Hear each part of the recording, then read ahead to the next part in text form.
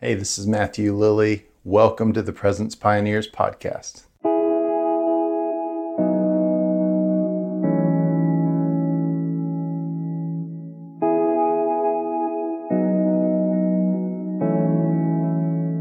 Welcome today, everyone. What if God told you to do 5 a.m. prayer meetings every day until Jesus came back? Well, that is what Brad Stroop was told by the Lord. He's our guest today on the podcast, and he's been faithful to do prayer meetings down in Dallas, Fort Worth, Texas, and with his ministry, The Prayer Room. And we're so excited to talk to him today and glean from his journey and from the things the Lord has taught him. He's an amazing leader, and he's a pioneer, and he's also a lot of fun. So I'm excited about this conversation because Brad is full of joy. And so this is going to be a great conversation. Before we dive in today, if you're new to the podcast, welcome. The Presence Pioneers podcast exists to equip you to experience more of the presence of God through day and night worship and prayer. We believe God's presence changes everything.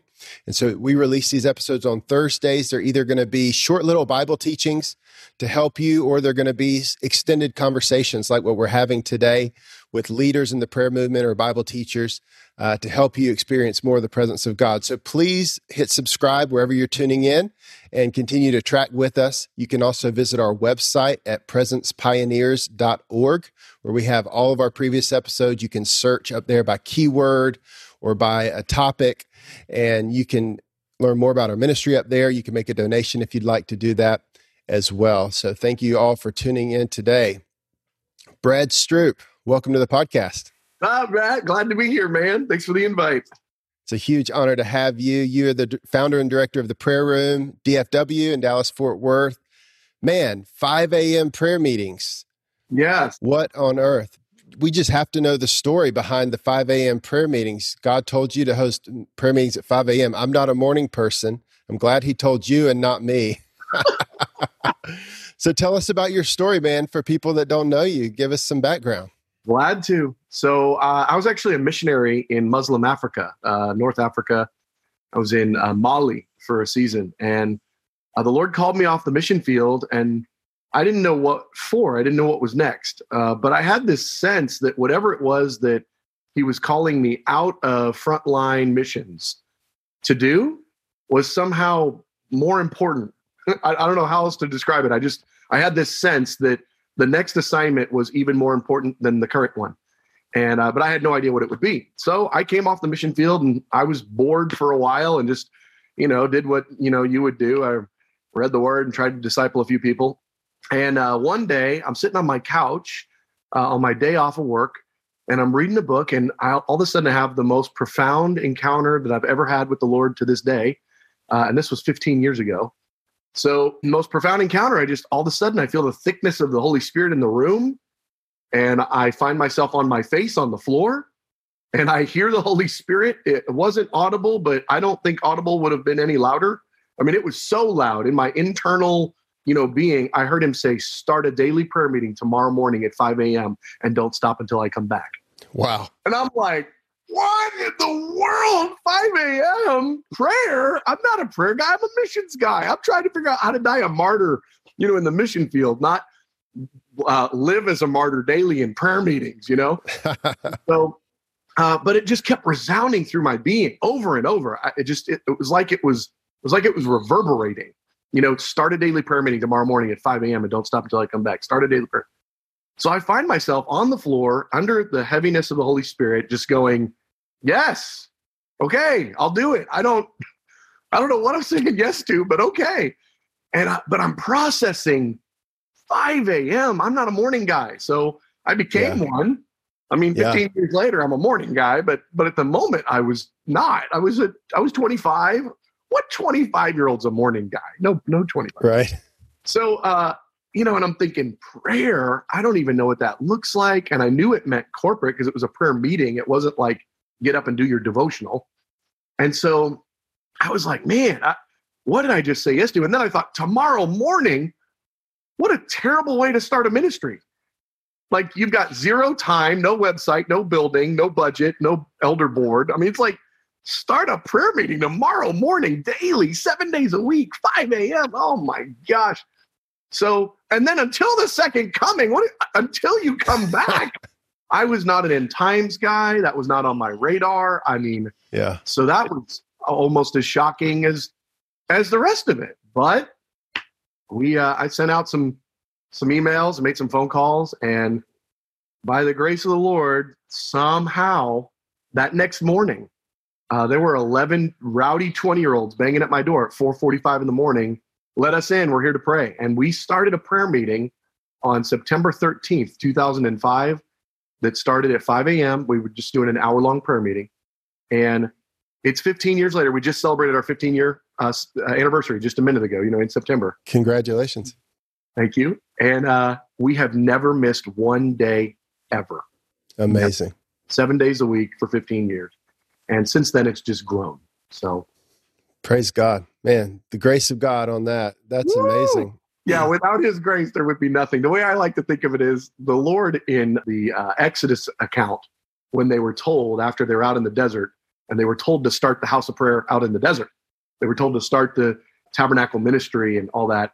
They built an altar, and the fire came from heaven and lit the sacrifice. So they didn't actually start the first fire. Their job was to sustain it. Right. And so then the priests were told, the fire on the altar must not go out. The fire on the altar must not go out. But they didn't start the fire. God did. And I just think, man, that's a great picture of what happened with us is the Lord sovereignly did something crazy that people said yes to in a way that is wild. And then it's been our job for 15 years to keep that fire burning. That's amazing. Well, give us a quick snapshot of where you guys are now from 11 people in your room at 5 a.m. 15 years ago to where you guys are now. Yeah, well, knowing that I'm speaking to pioneers, I'm going to give you guys even a little bit of the journey, because you don't go from a daily prayer meeting to where we are right now without some steps and some bumps. We were doing this. I want you to think about this for a second. We were doing daily prayer meetings in my living room 7 days a week for 3 years to the day. And we actually added a second prayer meeting. So we were doing every morning and every night. So just think about what your life would look like if you had 2 corporate prayer meetings in your living room, 7 days a week, every day. I mean, the night that my wife and I got married, because we, got married at about year 2, we had 2 people miss our wedding to be back at our living room.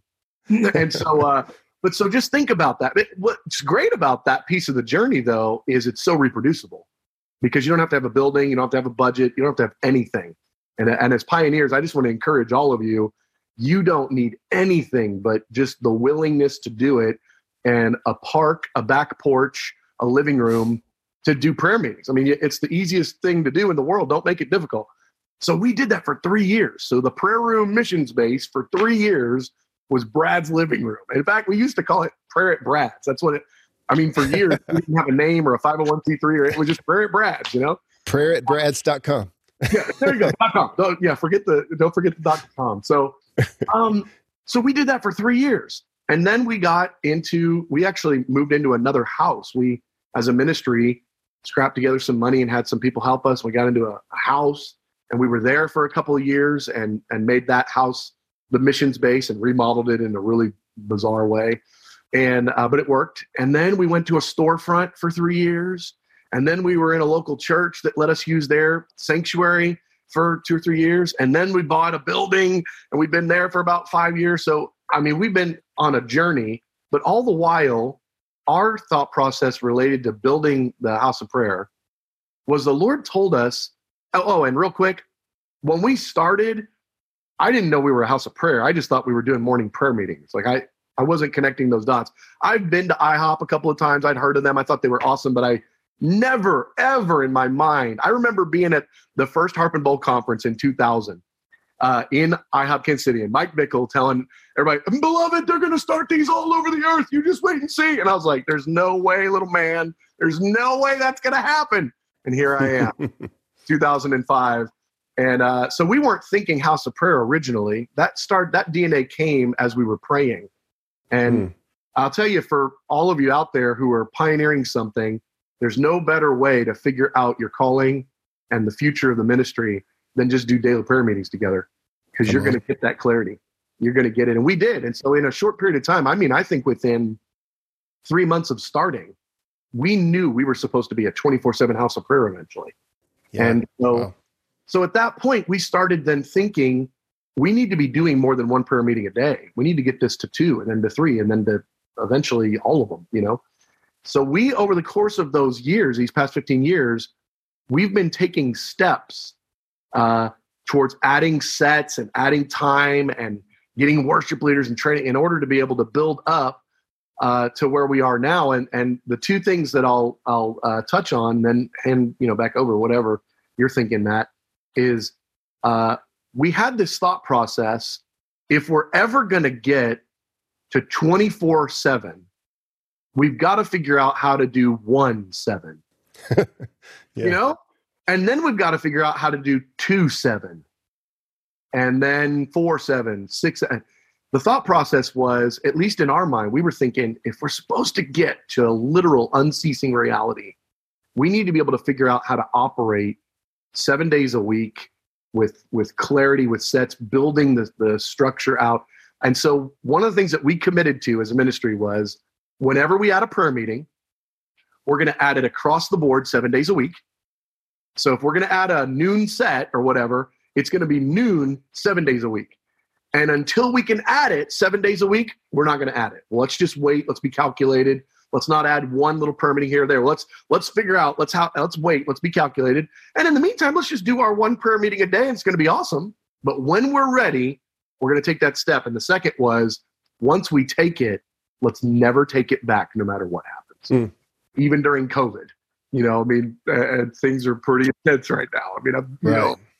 So that's how we built. So now we're at 2020, and we've got 20 hours a day. So it's 5 a.m. in the morning, because that's when the Lord told us to start. Yeah. To 1 a.m. in the middle of the night. Wow. 7 days a week with live worship. So that's our current schedule. That's amazing. So that's where we're at. That's incredible. Yeah, that's amazing. That's incredible. I love the journey. It's amazing. I think most people that are tracking with us are pretty familiar with houses of prayer and the idea of 24/7 prayer, but I know we're getting a lot of new listeners too who maybe aren't as familiar with it. So why on earth are you trying to do prayer meetings 24/7? Just give us some of your heart behind that. Yeah. Oh, man. When we started, I didn't know the answer to that question, but I was thinking it was just 1 hour a day. And here's what we found with that 1 hour. We prayed for 1 hour a day, and we felt things changing in our own hearts. We prayed for 1 hour a day. We started to see things changing in our community. I mean, our group, the culture of our little crew of people. We started to pray 1 hour a day, and it started to cause our hearts to ache more and more for Jesus. We started to pray 1 hour a day, and we started to see things shifting in our city. Little things, little moments, a strip club getting shut down, and just seeing little things. And we started going, well, 1 hour a day is kicking tail. Yeah. What happens if we do 2, 4, 8? And so initially the thought process of why 24/7 was, because that's all the hours of the day that there are. Let's fill them up and let's see revival break forth. Right. I believe that. Second, though, and this one, I'm far more connected to this second idea as time went on. That first one, I was kind of a revival guy. I mean, I was out in the mission field seeing Muslims give their lives to Jesus in a place where there were no believers, And so I've kind of got that revival spirit. But man, as I started to fall more in love with Jesus and see the worth of Jesus and see pictures like Revelation 4 and 5, where around the throne there are these living creatures that it seems like their entire reason for existence is to worship Jesus all the time. And I started to get this revelation: he's worthy. He's worthy of ... everything. He's worthy of fill in the blank. He's worthy of everybody's devotion. He's worthy of all the nations. He's worthy. I was thinking, he's worthy of praise. We know that. We come together on Sunday mornings and we're in church services, and we've got that revelation. Even when I don't feel like it, I need to praise him. He's worthy. But he doesn't stop being worthy when the church service stops. So the church Amen. service stops, but the aching worth of Jesus still remains. And so I'm far more connected to the thought process now. It's actually criminal that there is ever a moment where Jesus isn't worshiped in my city, Wow. because Satan Come on. constantly is. I mean, through the works of darkness and all of the fellowship with, the demonic realm in the night and all the different things. I mean, it's like, it aches my heart to think that the kingdom of darkness is participated with and even, adored and lifted up in some dark occult ways 24/7, but Jesus isn't. I'm like, nope, not okay. And so this growing revelation of the worth of Jesus, of all that we could give him, and the beautiful nature of us coming together to do it, that it's you and me and him and her and their kids singing to him together. But then as soon as we're done, another group comes in and now they're singing to him. And another group comes in and now they're singing to him and they're praying and they're interceding for the purposes of the Lord.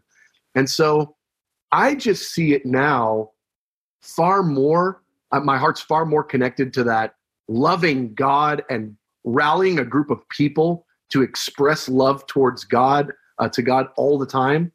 And then in the midst of all that, it's how he gets his kingdom done. Going back to the living room and like we were praying an hour a day, we were feeling the kingdom of God grow in our hearts. We were feeling the kingdom of God grow in our community. I mean, in our crew. And it's like, it's how he gets his government done, is when his people come together. If my people who are called by my name will humble themselves and pray. And it's like, well, okay, so as soon as that prayer meeting's over, that 2 Chronicles 7:14 is still true again as soon as the prayer meeting's over. It's like, well, why do we ever want the prayer meeting to stop then? Like, let's usher in kingdom of God, revival, presence of the Lord. Let's usher it in and keep ushering it in. So I have a passion to see Jesus lifted up night and day for all the reasons of the kingdom, but also for all the reasons just personally and what it does in my life. Yeah, no, that's so good. You shared you mentioned at least one. I know you said strip clubs shut down. There were some things you began to see pop in your city or in your region as you guys began to pray consistently. Yeah, do you have any other cool stories of things that God did over the years? Yes, but I'll share those early ones because, I'm just thinking about all you pioneers out there. Man, it's tough. I'm sure we'll touch on that. But I want to share with you some of those early stories because the impact was profound. And I think there's a grace on even those pioneering days that the Lord will pour out. So we started these prayer meetings, because the Lord told us to, but we didn't know why. And we didn't know what we were supposed to pray. I mean, there was no more than start a daily prayer meeting. Praying for what? 7 days a week? That's a lot of aimless prayer. So we started praying two things kind of early on, and it was the Lord, but I don't know that we felt inspired. The first thing we prayed for was, oh God, send more people. Because we're like, it's just a few of us. Because remember I said we started with 11? Well, man, did we have a Gideon revival in a very short period of time. We grew that 11 down to 3 real quick. I mean, that was within 3 weeks, getting up at 4 o'clock in the morning to be at some dude's house at 5 a.m. The cool factor of that wore off fast. And so, they felt radical that first week or two, but after revival didn't come week 3, it was kind of like, so we were praying, God, send us people. People started coming out of nowhere. It was bizarre. People would get connected to, we'd run into somebody out at a restaurant, and it would just be like the perfect connection. And they'd be like, oh, I've been looking for something like that. Or somebody would be, with somebody that they were working with, and they'd just start showing up. I've got one of my core leaders today. This is just a fun one. One of my core leaders, his name's Andy Sanchez, incredible leader, great dude. He was actually the coworker of one of the guys that started the meetings with us. And the guy that was in the meeting went to work. He was working at Best Buy at the time. And this guy, Andy, who he knew a little bit at work, came up to my guy and said, hey, listen, you're a Christian, I'm a Christian. What if we started like a Bible study on the lunch break or whatever? And my guy said, no, I don't want to do that. He said, but instead, why don't you come to 5 a.m. prayer meetings at my friend Brad's house? And Andy was hungry and went, I'll do it. I'll jump in. And so he started coming. That dude's still around 15 years later. He's one of my core leaders. And it was just some coworker at Best Buy. But we started praying. God put this thing that we're doing on the hearts of others, and they started coming. All right. But here's the fun one. I don't know. I mean, I know why now. So often what the Lord will do in our immaturity is he'll give us inspired ideas that we just think is like, the pizza dream. I mean, we just think it's like whatever, just our idea, harebrained, whatever. And sometimes it actually turns out to be the Lord because he's trying to help us in our inexperience. We didn't know why, but we just started praying, God, start houses of prayer all over DFW, Dallas-Fort Worth, our region. And so here we are, a little house of prayer, with a revelation of the house of prayer at this point. We'd found a couple Bible verses and realized, oh my gosh, this is kind of like a IHOP Kansas City thing. We're kind of in that like swirl. So we started praying all the time. God, start houses of prayer all over DFW, all over our region. And what was fun is we'd start praying for specific areas because why not? Lord, start one in downtown Fort Worth. Lord, start one in this area, this way. We started getting phone calls from people who, after we'd been praying for some weeks or months or even a year or two, they'd call us and be like, hey, we're a house of prayer. We just started in downtown Fort Worth. We heard you guys are a prayer ministry. We just wanted to see if we could get connected. And we're going, oh my gosh, the Lord was answering not just start houses of prayer, but even geographic pinpointing. Like he'd start I don't know how many times that happened. I mean, to not exaggerate, it happened at least 5 times that it was the exact area or location that we prayed for. But here's what's fun. So over the course of time, Dallas-Fort Worth became the most house of prayer populated city of any city we've ever heard of or IHOP Kansas City's ever heard of anywhere in the world.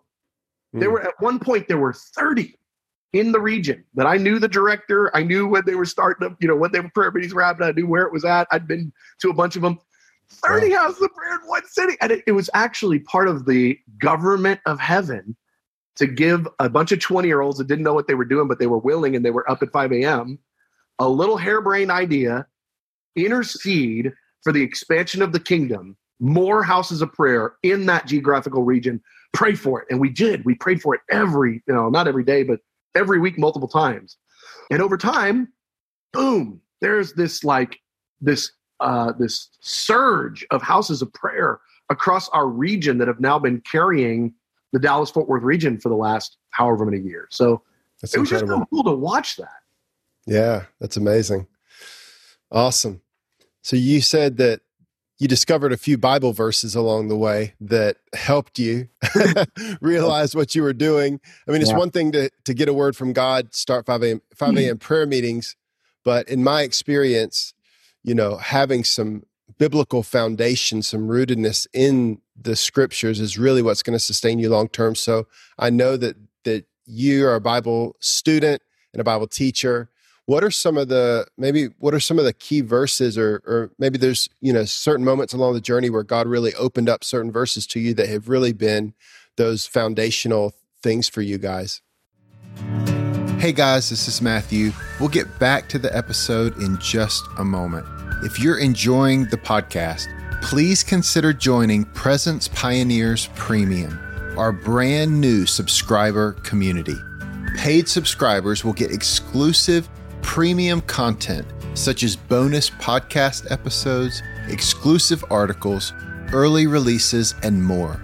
Presence Pioneers will be releasing its first e-course in 2024 with many more to come. And the Presence Pioneers premium subscribers will always have full access to the entire library of online courses. Visit media.presencepioneers.org or click the link in the description to join today. You can become a premium member today for an introductory price of only $5 a month. When the price goes up in the future, as our library of resources grows, you can stay subscribed at the original price.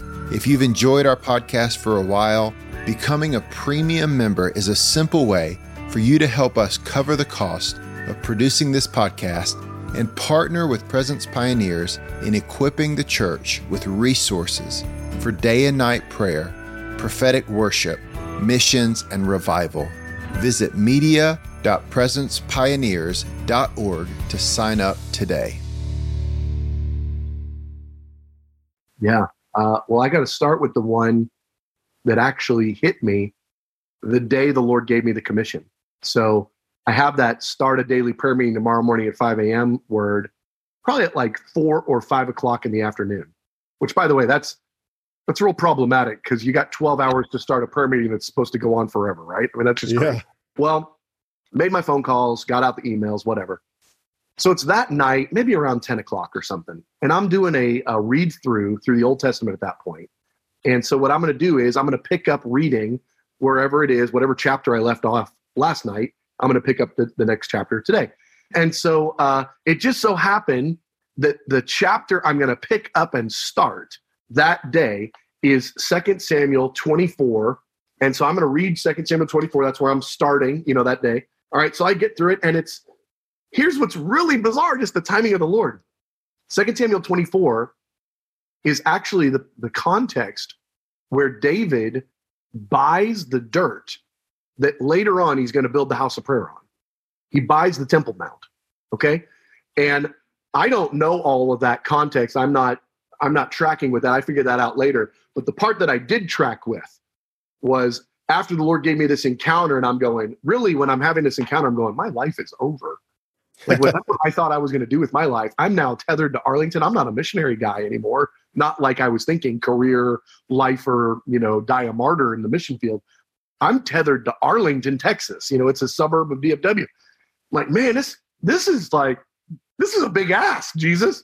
All right, so here's a little bit into that chapter. This is David, okay?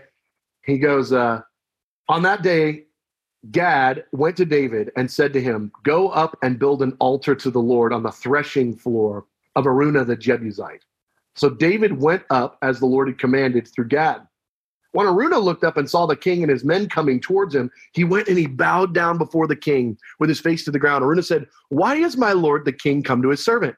To buy your threshing floor, David answered, so I can build an altar to the Lord that the plague on the people may be stopped. Now this threshing floor is like where the temple would later be built. It's where David set up his tabernacle. All right. So Araunah said to David, let my lord the king take whatever pleases him and offer it up. Here are the oxen for the burnt offerings. Here's the threshing sledges and the yokes, the ox yokes for the wood. O king, Araunah gives all this to the king. Araunah said also to him, may the Lord your God accept you. But the king, this is David, but the king replied to Araunah, no, I insist on paying you for it. I will not sacrifice to the Lord God burnt offerings that cost me nothing. And as soon as I read that, my heart just like burned. I went, it's going to cost me greatly. And I will not offer an offering to the Lord that doesn't cost me greatly. I will not. This is going to cost me. It was something that marked me in that moment. It was a gift of the Lord that it happened the day I got the commission, because this was part of the commission. It was more or less, hey, pioneer, sign up for sacrifice. And do it joyfully, because it's not sacrifice for sacrifice's sake. It's sacrifice for the Lord's sake. It's sacrifice. It's giving to him something costly is beautiful. I mean, that's one of the big messages of the House of Prayer. And it's part of the reason I'm so big. And, I recognize that this is a bit controversial, but it's one of the reasons I'm so big on don't stop the prayer meetings when things get hard. It's one of the reasons I'm so big on have the prayer meeting on Christmas, have the prayer meeting on Thanksgiving, on New Year's, on your birthday. It's one of the reasons I'm so big on it, because those are those sacrificial pinch moments. That's when it actually costs the most. And there's sometimes where that prayer meeting is sweet, enjoyable, everybody's having a great day, and it's really not a sacrifice at all. And that's good too. But there's a place for sacrifice. And so I felt the Lord plumb-line me that day. Do not offer to me a sacrifice that costs you nothing. Wow. And so for 15 years, that verse has come back again and again right now. So yesterday, We had our first outbreak of COVID in our midst. So we're 7-8 months in, and somehow, by the grace of the Lord, we have not had it. I mean, we've had almost no cases for 8 months. Well, yesterday we had a bunch of cases break out. So yesterday we had to have an extra planning meeting for, a big period of time in order to strategize how do we keep the fire on the altar, because all our worship leaders are sick with COVID or have to quarantine because their family members got it or this and that. And it's like a pinch moment. It's like the thought of canceling the prayer meetings is unthinkable. I'm not going to offer to the Lord sacrifice that costs me nothing. Instead, let's sacrifice like crazy. Let's accumulate some treasure in heaven. Let's give Jesus some praise and some worth. Let's go for it. This is our moment. And so the whole team, because we've been trained in that theology of a sacrifice is a better offering when it's costly. The 2 mites, the woman with the 2 copper coins, it cost her everything. And Jesus is like, no, that gal's got it. Everybody else gave out of abundance. And I just feel like there's a part of the house of prayer that we have to, as leaders, have a revelation that it can't always just be out of the abundance. Sometimes it's got to be a costly sacrifice because it's not always a lot of fun. It's not always easy. So that'd be one. That's good. Is that good? You want another one, or what do you think? Oh, that's so good. I'm just thinking about the revelation required to be willing to make that sacrifice. You talked about the worthiness of Jesus earlier, and I just think that, to me, those ideas are connected, that as you see Jesus rightly and you see who he is and you have a revelation of his worth and his beauty and his goodness, then the sacrifice, like you said, it's really not a sacrifice at that point, because compared to his worth, we could never give him anything close to what he's worth. Even every city in the world 24/7, every nation wouldn't scratch the surface of how amazing he is. Yes. And so to me, it's like goes back to that fact that we need a revelation of Jesus. We need a revelation of who he is, and that revelation it needs to, in my mind, be the fuel so that we don't become religious, just, trying to do some great things for the Lord and show how awesome we did this sacrificial ministry, but it's a response to him of love and worship. Yes. Well, and then the other side of that coin is what he gives back to us in his presence. I mean, that's got to be half or 70, of your message. I mean, it's like, in his presence, there's fullness of joy. In his presence, there's joy. And so that Isaiah 56, my house will be called a house of prayer. And in my house of prayer, there will be joy. There will be joy in my house of prayer. There's a promise for us that actually, when we enter into that reality and we give ourselves to cultivating a presence worship environment where his name is lifted up, he starts to inhabit in a way that's just a little different. And then there's more access. There's an easier access point to his presence, to his joy. And so as we build him in good days, bad days, sacrificial days, super fun days, as we build him an altar, we actually get to enter into his joy in a greater way. And so part of it's selfish, because we get to touch him and we get to feel his presence, and then we get to watch our friends be transformed and the visitor that walks in get hit. I don't know how many times I've watched a visitor walk in the room and either watch it hit their face or they come and tell me, later. They walk in, and as soon as they walk in, they're like, what is happening in this room that's different than the lobby? It just hits their face, like, oh my God. And I don't mean the music, I mean the presence. Or I'll talk to them later and they'll be like, as soon as I walked in the building, or as soon as I walked in the room, I felt the presence of God. I mean, man, cultivating a place of his presence, that's got to be like the best way to spend our time and energy or money. I mean, Yeah. And then it becomes not, I have to do a prayer meeting on Christmas. It means I get to go be with God in his joyful presence where there's pleasures forevermore. I have made a commitment specifically on Christmas to be at my prayer meetings, because I'm in prayer meetings 7 days a week. So I'm there whatever day Christmas wants to fall on this year, I'm there. And I've made the commitment to be there every year. And I have felt the Lord in a sweet way every single Christmas for 15 years. Mm. One day it was just me and one of my worship leaders. And, we're in Texas, so Texas doesn't ever see snow, ever. And it's Christmas Day, and we got a prayer meeting in the middle of the afternoon because I was on that set as well for whatever day it landed on that year. I walk outside. It's just the two of us. It's me as the usher, and she's the worship leader on stage, and maybe a visitor or two came in here or there. And I look outside, and it's snowing. Wow. And I made a snowball, and I went in there, and I pegged her right as she was worship leading. She gets hit with a snowball, but she's leading the worship. So she's keeping the fire at the altar. She can't stop. And she just looks at me like, oh, you got me because I can't stop. And I just laughed and had a good time. We had so much joy in his house on Christmas. It was the funnest thing. That's awesome. That's fun, man. Wow. I love it.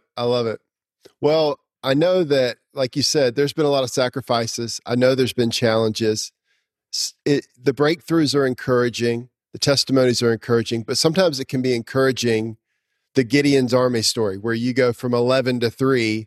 Yeah. And I know anybody that's ever tried to lead a prayer meeting before is going, yep, I know what that's like. 11 to 3. You start it, and people show up for the first one, and then it trails off to, very, very few typically. And so, some of those kinds of challenges. What are some of the challenges that you guys have faced? I mean, I can't imagine how many there would be, but what are some things that stick out to you? Like what's been some of the hardest things for you guys? Attrition. It's just it's tough, and I think the Lord has a lot that He's doing in the concept of people coming and joining you, doing prayer meetings with you for a season, and then they go away and they don't come back. Sometimes it's human weakness. Sometimes they were assigned to you for a season. Sometimes they weren't really supposed to be a house of prayer guy. They just needed His presence and they needed to be friends with you for a minute. They needed some wisdom that comes from being in prayer meetings. They needed some stuff, and they weren't even supposed to be house of prayer people for the rest of their life. Sometimes the Lord's got them there on an assignment for, a season because they need that genetics and that DNA for whatever their next assignment is. They really needed that in the foundation. But the frustrating part for us as leaders is we want everybody to be lifers. Everybody. I mean, the new visitor, we're already dreaming about where they're going to be in 10 years and how they're going to be one of our leaders. I mean, it's like and that's part of the gift of God of leadership on us as leaders. And we need to keep that, but we also need to keep some balanced perspective that it's just not going to be that way. And so the concept of people coming in, being there for a season, and a season may be weeks, maybe months, maybe years. And you got to it's okay. Any of those is okay. And I think for us, some of the early lessons of trying to learn how not to beat the sheep when they would want to go away, I think that's a very important lesson as leaders we all need to learn, and learning how to be tender with people. And I'll just say this, getting people to go to church every Sunday is hard for a pastor. Getting people to come to a prayer meeting every week is 10 times harder. Because at least in a church service, it's all received. They come, they sit, they fellowship, they get a lot of social interactions, all that kind of stuff. At a prayer meeting, it's like, come and give your heart to Jesus, and hopefully you're going to receive from Him, but there's not like a teaching and all this other stuff going on that helps, and plus it's an hour long or 2 hours long. Getting people to sign up for prayer meetings, we just need to recognize we're frontline missions in the place of prayer. And it's tough. It's tough. And so I just think we need to not lower the expectation of what it is that we're asking people to do. We also need to learn how to be real gracious when people are stepping out, moving on, going a different direction, so that we don't cause unnecessary ache in their hearts, so that we don't get all tense and bound up with frustration with them. It's like we kind of need to just go, Lord, this is yours, whether it's just me or it's me and 3 or me and 30, we're just going to keep doing it. And so I'll tell you, there's a real problem for you as a leader. There's only one person you have control over. It's you. And everybody else has a free will. They do whatever they want. And well, you do too, but I mean, at least you can tell yourself you're going to do it even when you don't want to.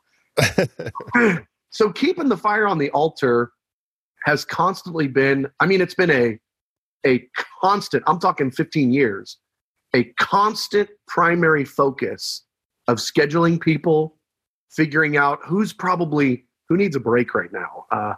If we keep pushing them, it's not going to go well. We need to give them a little bit of a break. Who else can we use and utilize as a worship leader or a prayer leader? Who else might want to learn how to do this? It's a constant. So I just think as pioneers, you need to kind of be setting yourself to be committed to being connected to that scheduling until he comes. I just don't think that's going to go anywhere for a while. And so that's a constant battle or struggle.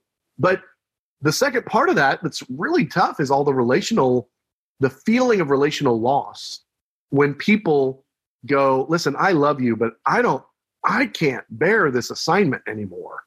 I like you, but this is tough. And I don't think I want to do it anymore.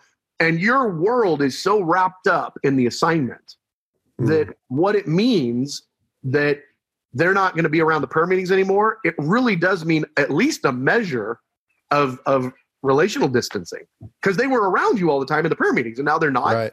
And your life probably has other things going on too. And you're not going to have the same level of connectedness with them that you did before. And in some cases, you're going to have very little because your whole relationship was wrapped up around being together in prayer meetings. And to experience that ache and that feeling of loss again and again and again, I just want to encourage all of you. That's part of what you're signing up for. And it's a little bit lonely and it's hard. Yeah, it's true. I can relate to that so much. I know you've already expressed this passion, but you're so passionate about consistency, the commitment to prayer meetings, daily, weekly prayer meetings. Maybe just riff on that for a minute. I know you guys use the term sacred trust. You have people that commit in a really intentional way. You follow them up with accountability and that kind of thing. I'm confident that there's people that are going to be tuning in that are not attending prayer meetings regularly. Maybe there's some in their city they could go to. Maybe they don't know of a prayer meeting they could go to. Maybe they would have to start something, but maybe speak into that, the value of that. And because I think that there's, huge value in locking in, not just in our personal time with the Lord, but especially in that corporate prayer environment when we're praying with others. Yeah. If you don't schedule it, busy American, it ain't going to happen, friend. And as leaders, we need to carry that same revelation for those that we're leading. And we need to help them schedule it, whatever it is. Date night with your wife. It ain't going to happen unless you schedule it. You know what I mean? Go a predictable bedtime. It's like if you don't schedule that thing, it's not going to happen. And so as leaders, I think the most important administrative step that we can take is helping create a schedule that people can actually commit to. So I want to say that again. I've been doing this 15 years. I think the single most important administrative component of building the house of prayer, the number one thing, is creating a schedule that people can commit to with weekly regularity. So it looks like this. You're doing prayer meetings, once a day, for an hour long. I just want you to know this. If you started a prayer meeting 7 days a week for 1 hour a day, you would probably be the strongest prayer ministry in your city or region in one moment. Yep. It's that simple because nobody's doing 7 day a week, 1 hour prayer meetings. And you can do that. I'm telling you, as a guy who's done it, you can do it in your living room. So let's pretend that. Let's just go with that route, that thought process, 1 hour a day. What you want to do is you want to convince all the friends that are with you, the ones that, all 6 of them or 16 or whatever number you got, you want to convince them that it's valuable to spread themselves across those prayer meetings with commitment. Like, hey, can you be the weekend guy that's always here with me on the weekends? Can you always do the 2 weekend sets? Oh man, that's tough. Well, yeah, but then you don't have to come during the week. Oh, okay. I can move things around a little bit, but then talk to a different guy or gal and be like, hey, can you do Monday through Wednesday with me?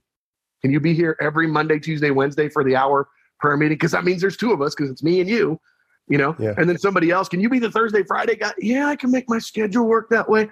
And then start adding a 3rd person into the mix, a 4th person in the mix. And maybe they're only able to do 1 time a week. But here's what happens.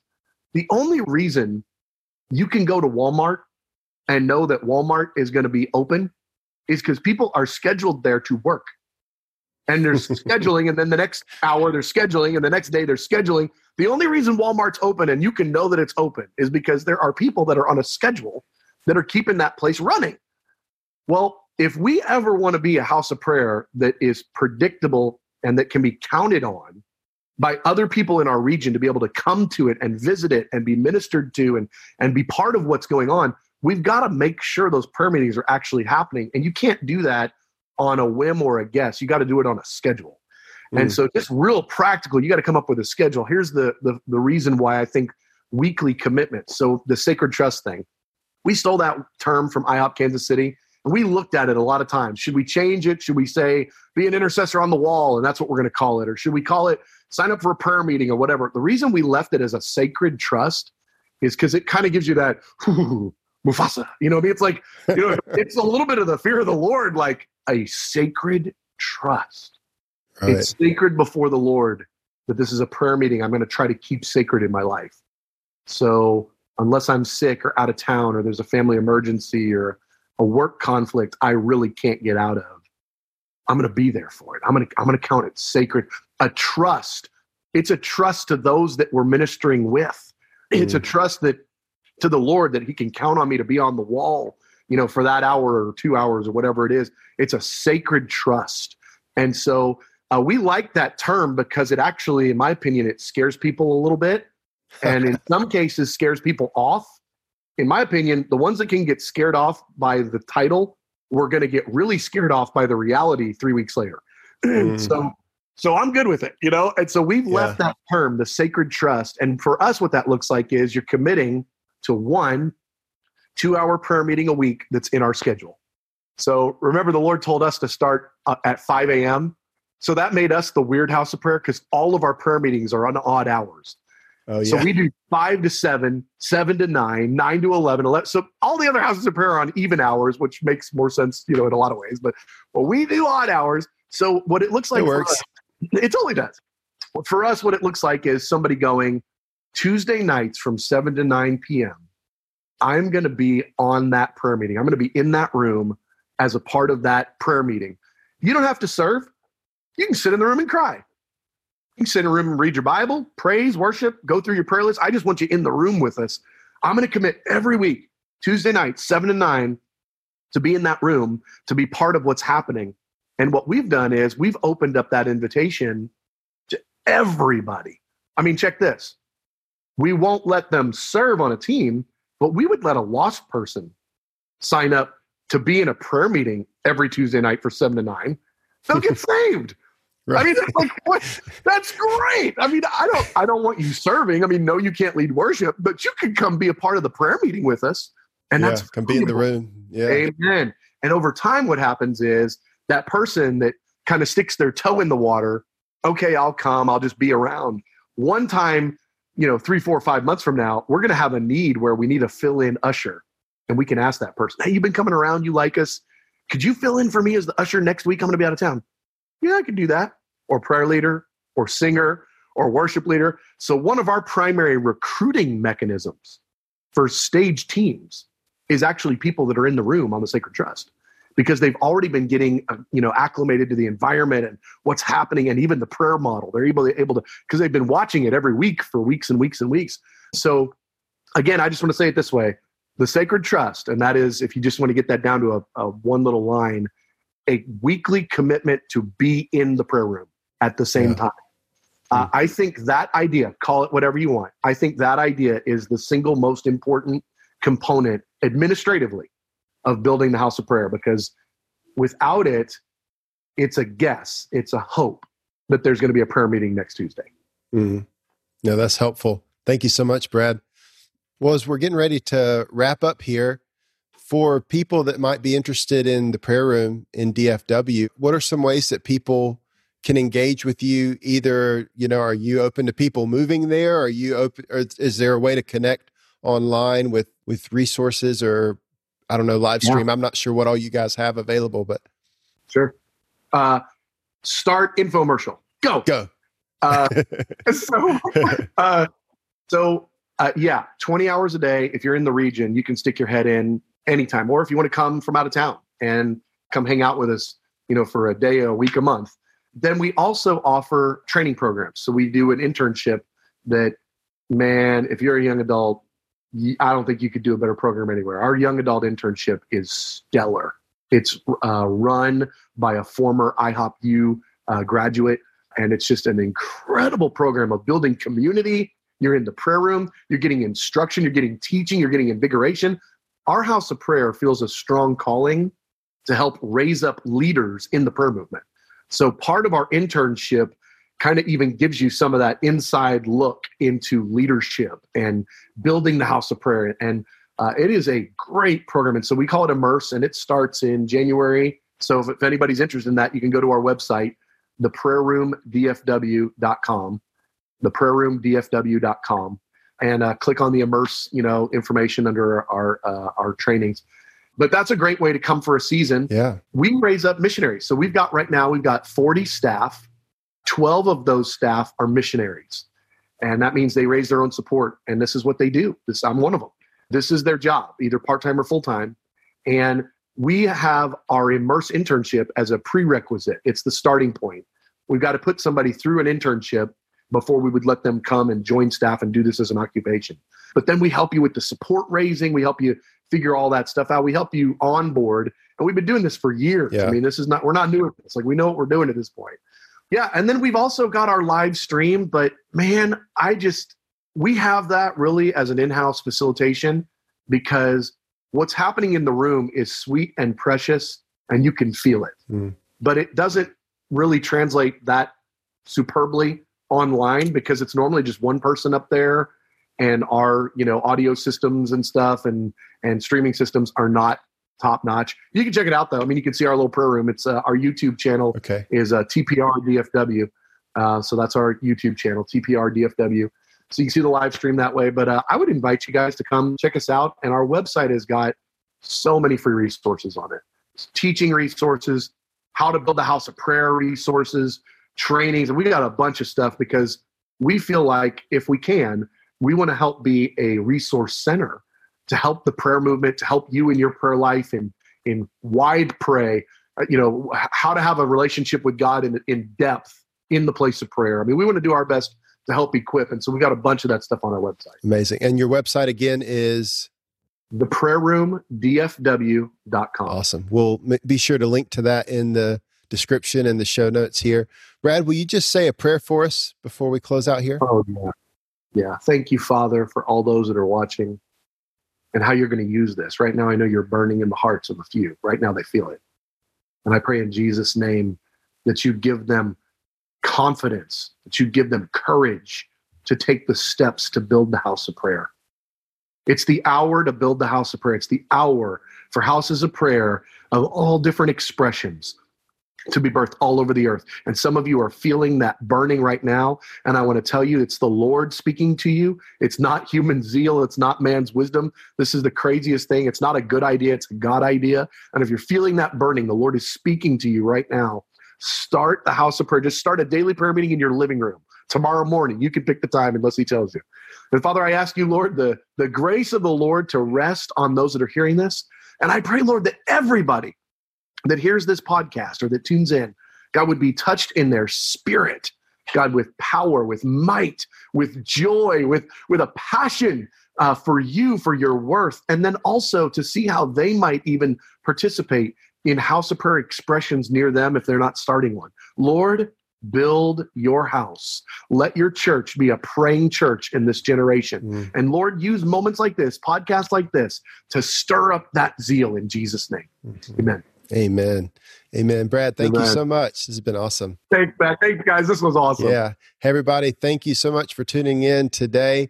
Again, please hit subscribe if you have not yet, and please share this with your friends, share this with your community, share it on social media. We appreciate that. If you're on YouTube, give us a little thumbs up. If you're on Apple, give us a rating or review. All that stuff helps us so much. And do not forget, God's presence changes everything.